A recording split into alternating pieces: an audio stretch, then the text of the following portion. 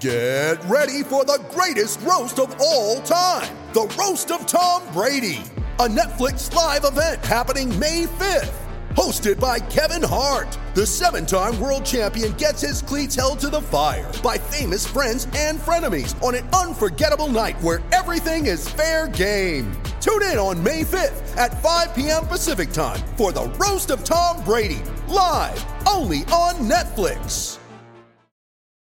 When you need mealtime inspiration, it's worth shopping Kroger, where you'll find over 30,000 mouth-watering choices that excite your inner foodie. And no matter what tasty choice you make, you'll enjoy our everyday low prices, plus extra ways to save, like digital coupons worth over $600 each week. You can also save up to $1 off per gallon at the pump with fuel points. More savings and more inspiring flavors make shopping Kroger worth it every time. Kroger, fresh for everyone. Fuel restrictions apply.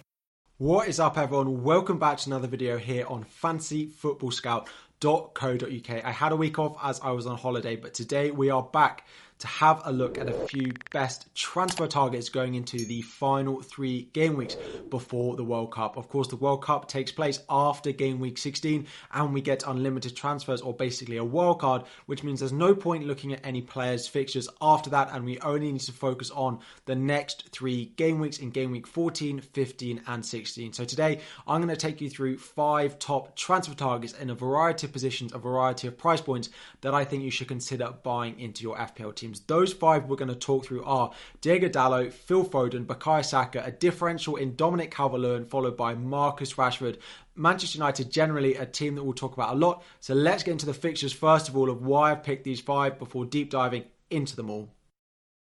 So we've got the fixtures up on here now, and Dominic Calvert-Lewin is probably the name you're already looking at in the 5 transfer targets. The one big differential we've got in there, and you're probably wondering why I'm recommending him. That is because Everton come top of the Fantasy Football Scout fixture ticker over the next 3 weeks. Again, only 3 weeks of information that we need to look at, 14 through to 16 because of the World Cup. Fulham, Leicester and Bournemouth in those 3 for Everton. Dominic Calvert-Lewin coming back from injury as well could be a really nice option. The other ones that we have looked at, Manchester City and Phil Foden coming in second.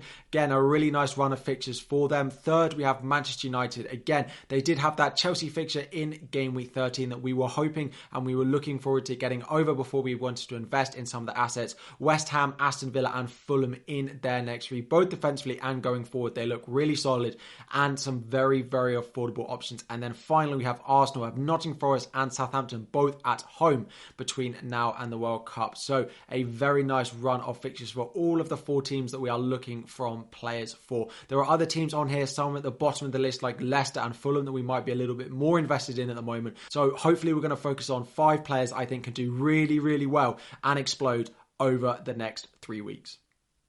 So we're going to start with Manchester United and Diogo Dalot. Again, we've spoken about their fixtures. West Ham this week and 2 green fixtures after that. Diogo Dalot has scored 40 points so far this season. 3.6 points per start for a 4.6 million defender is absolutely nothing to complain about. 1 assist and 1.5 expected goal involvement so far this season and no goals so far. So he has slightly underperformed his numbers, and if you look at those fixtures between now and game week 16, if you are looking for a cheap defender, he is probably the one that I would go and buy. Now, you do need to bear in mind the slight caveat with Diogo Dalot is he is on 4 yellow cards. If he picks up a yellow card in any of the next 2 games, he will then miss a fixture, which is the only thing to be concerned about. You could also look at his teammate Luke Shaw, who does look to be nailing down that left back spot, with Malacia not performing nearly as well as maybe Ten Hag would have hoped him for, and Manchester United fans would have hoped for him as well. So Luke Shaw looks nailed on that left-hand side, but he is slightly more expensive than you get with Diogo Dalot. Diogo Dalot, even as a Chelsea fan, I have to say, really impressed me in that match. The attacking threat that he showed getting up that right-hand side, plus the amount of tackles and interceptions he was putting in, he'll do good for bonus points as well for that price. So Diogo Dalot, if you're looking for any defender at the moment, there are other rotation-prone options, like you could potentially go in on Tottenham, Perisic, Doherty, Sessegnon or Emerson Royale, although they're rotating and not defending that well. You could go to Arsenal, but they do have a Chelsea fixture in there as well. You could go to Liverpool, but again, mixed performances. So I do like the Manchester United defence with their 3 nice run of fixtures. Next up, we go to Manchester City, and I find it a little bit difficult to talk about Phil Foden after his benching that we got in game week 13. I, like many people, decided to bring in Phil Foden into my team for a 1-point return as Pep Roulette striked. Again, he had a week off, didn't play midweek because there was the game week 12 fixture cancelled, but he still got benched despite his form. Now, I did watch the performances of Grealish and Mahrez and think there's no chance that this keeps Foden out of the team given how well Foden was performing compared to the other two. So it may be a slight tactical thing in that game, but I do expect Foden to come back in, and that is why he is in here. 65 points so far this season. He's up to 8.4 million, but still an absolute bargain at his price, I think. 6.4 points per start with 6 goals and 4 assists. Now, he is massively outperforming his expected goal involvement, but you do expect that from a top player like Foden, like Haaland, like Kevin De Bruyne. All of these players, you expect to outperform their numbers. Now, some of you might be thinking, Kevin De Bruyne scored this week. Why am I not talking about Kevin De Bruyne as my midfielder? Now, he's very much more expensive, and Foden at a cheaper price, I do think will match him, if not outperform him over the next 3.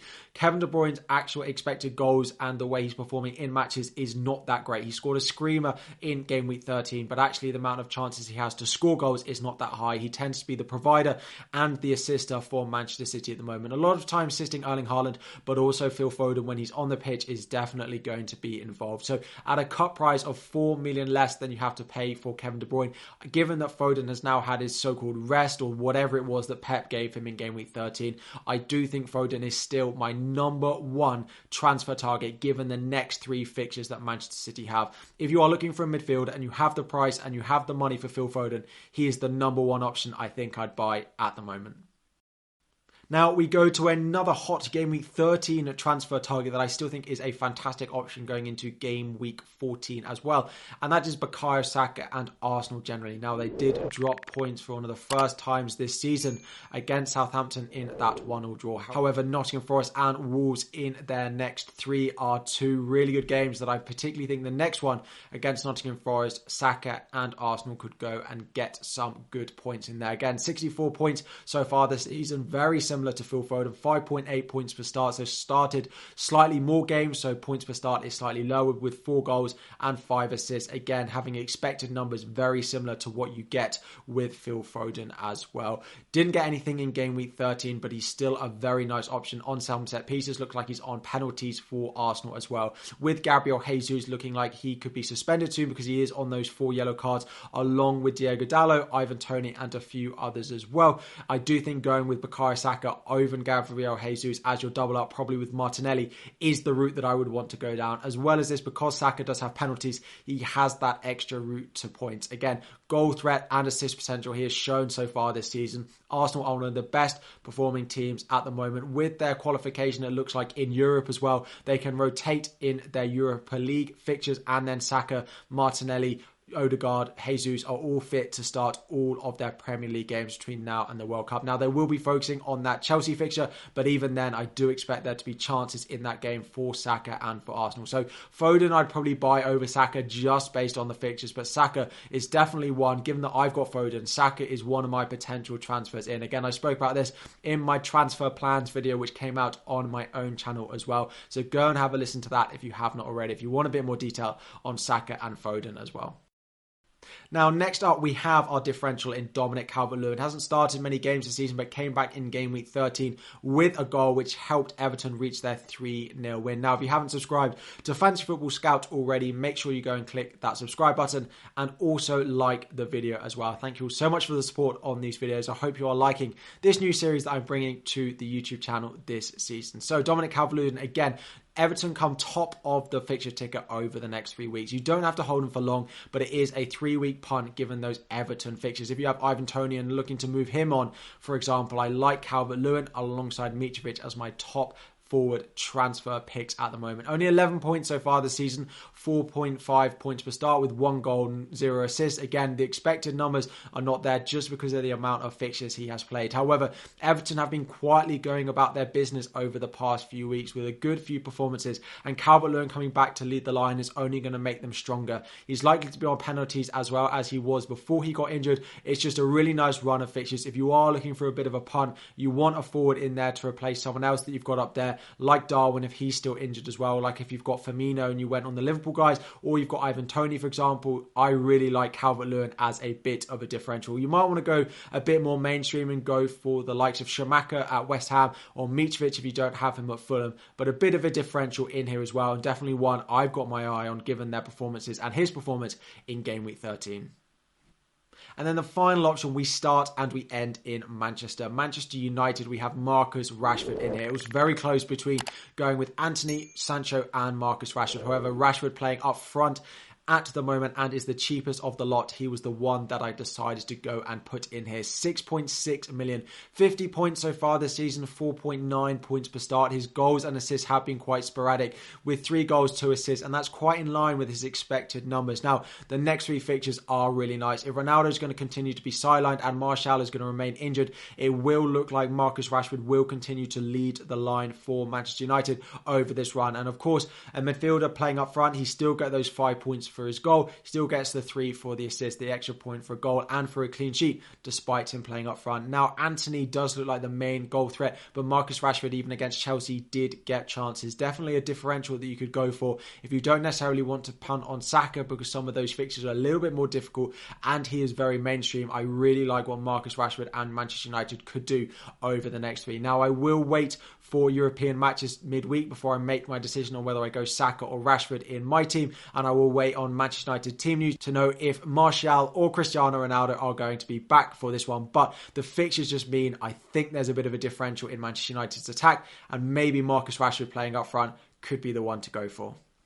So 5 top transfer targets, 2 from Manchester United, Diego Dalot and Marcus Rashford. We've spoken about a differential in Dominic Calvert-Lewin, and then 2 already highly owned midfielders in Phil Foden and Saka that I still think you should be looking to target in your teams. Thank you so much for watching. If you did enjoy the video, make sure you like the video, subscribe to Fantasy Football Scout as well, and go and check out my channel if you have not already. Again, I upload 3 times a week and have a 2-hour deadline stream every single game week. Thank you so much for watching. Like and subscribe before you go. Good luck in the remainder of game week 13 if you have any players in West Ham, Bournemouth, and good luck in game week 14 when it does come around, and I'll be back again next week.